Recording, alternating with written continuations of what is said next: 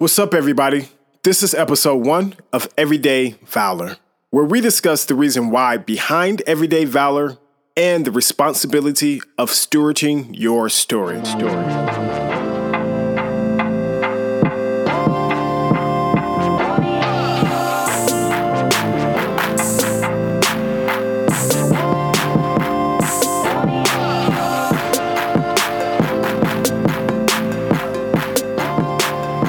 Welcome to Everyday Valor. You have your host, Dr. Anthony Heilich. How you doing, Ant? Hey, what's up, Demetrius? What up, man? Then we have Dr. Maurice Yearwood. What's up, man? Good. What's going on, man? It's newly minted. Sound different, but appreciate it. What's up? Lastly, you have myself, Demetrius Thomas. Now let's jump right into our discussion topic. When we think of what scares us, what's spooky about doing this podcast, Everyday Valor, what is that practice to help you get over that as well? Is what comes to mind. But let's answer the question at hand. What scares you about Everyday Valor and doing this podcast? So, D, I think you kind of kicked this conversation off when you were talking about your guru comments, because what can be scary about something like this is the tendency to feel like you've got to have all the answers and have everything figured out and be able to see 20, 30, 40, 50 miles or years into the future to give the most poignant advice or insight in the moment now. And that's not what it takes, I don't think. I think there's value, there's mileage in being able to transparently talk about your experience, to talk about your viewpoints, how you've synthesized, how you've comprehended and understand the things that you're seeing on a daily basis and the conversations that you hear, that we can package this up and we can share it. And we don't necessarily have to be experts. We can just be people who genuinely want to help. And hopefully we can provide and add value to people's lives. So is that what scares? Is that what scares you the most of the, or? Yeah, it scares me because, number one, and again, that was me talking to myself out loud.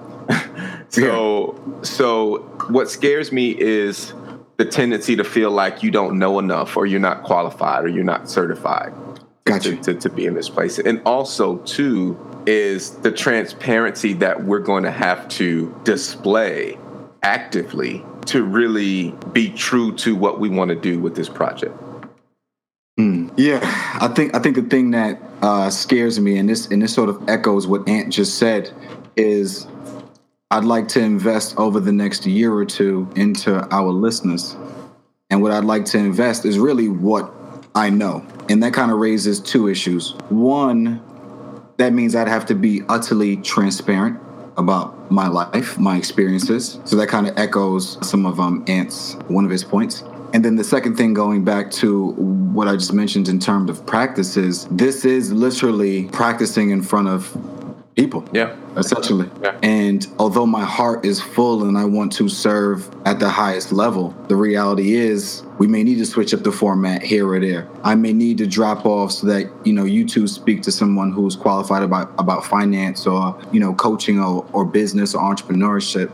I may need, what I'm saying? So there's different things that will arise, and I'll have to deal with that on the fly, really in front of people. And even if you ask me a question that, stumps me, back to what Ant said in terms of being qualified, and really a friend of mine who recently got offered a fellowship, and a very prestigious fellowship, her biggest thing was, I'm kind of scared about accepting it because of imposter syndrome. Yeah, that's real. You know what I mean? Like actually being found out that she's not good enough or she's not qualified enough. So all those things culminate to feeling a bit nervous, anxious, but really excited about Everyday Valor and being able to, as time goes on, get better, share, and really add value. Yeah. Side note, we've got to really get into that name, why we chose Everyday Valor too.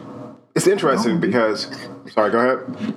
I thought you were going to segue into talking about what it means. Well, I had a lot of things I wanted to say. So shoot. Yeah, go ahead with it. Because I didn't answer the question. I wanted to answer it as well. Go right ahead. Go on.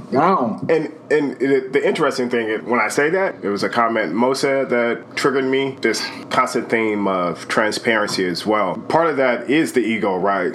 Knowing when my ego is in play so that I can actively manage that and be more present. And this is this is the practice as well. When you are doing this in front of a lot of people, you have, your ego, I'm sure, is high in terms of, I want this to be on point, excellent. And a part of me, I have to remind myself that this is going to be a little ugly to start. Yeah. From last week, having a mishap, not recording the actual conversation. I already know some changes and tweaks that I want to make just from, our conversation today. So not allowing that to paralyze us for adding value, because I believe we do have a lot of value and we can shine a light on a lot of different things that can create a place of healing, as we've talked about, for a lot of different people, and bring voices to a lot of different people. Mm-hmm. So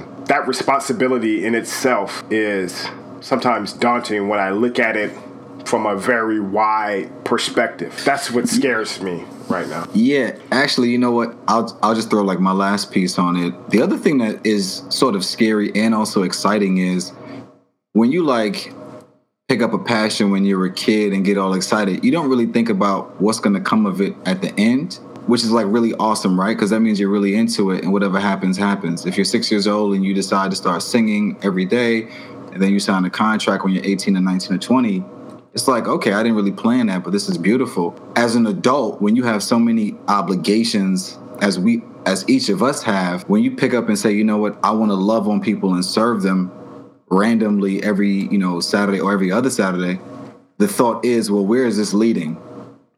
What is this for? And that's scary, right? Because 2-3 years from now, you don't want to look back and be like, what in God's name was I actually doing?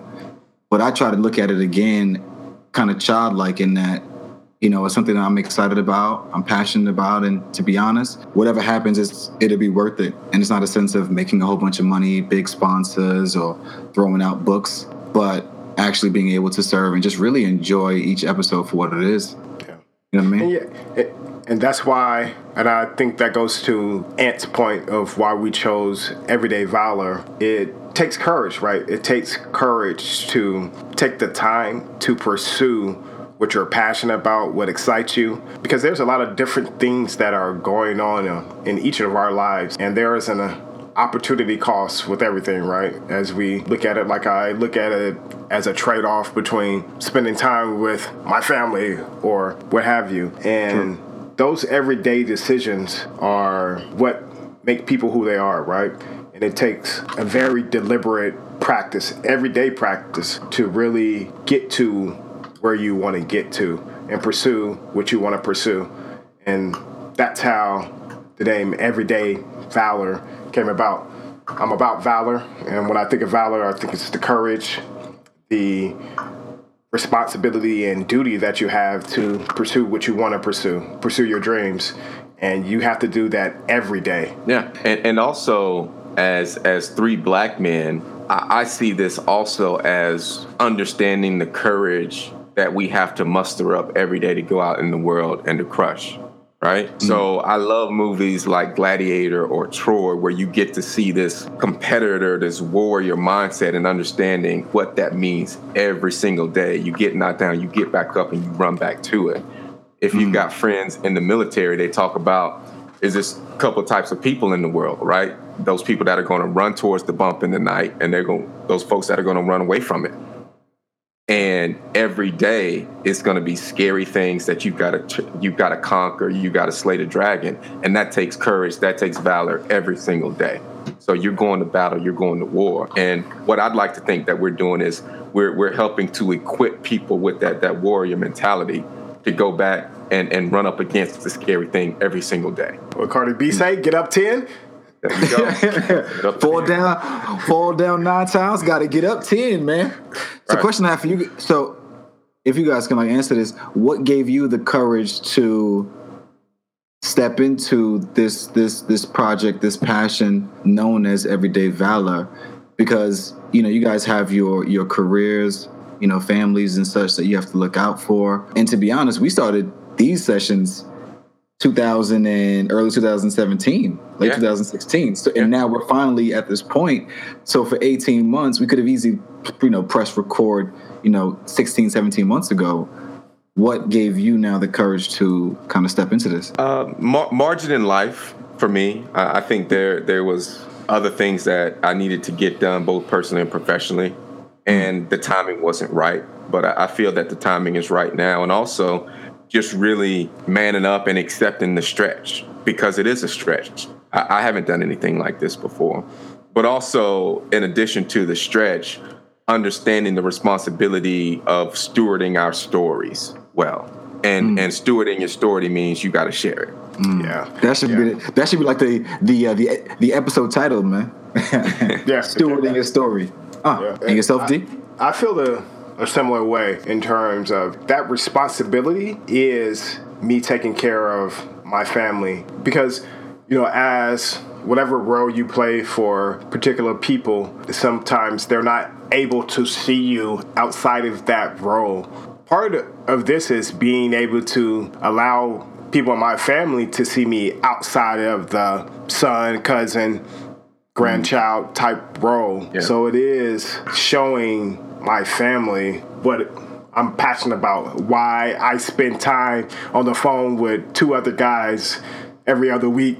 Yeah, it's a huge responsibility, and I don't think we, as our community, document enough of the work we do, all the things we do to help us and, as Ant said, equip us with the skills and the fortitude to go and do what we do every day. Yeah, that responsibility is real.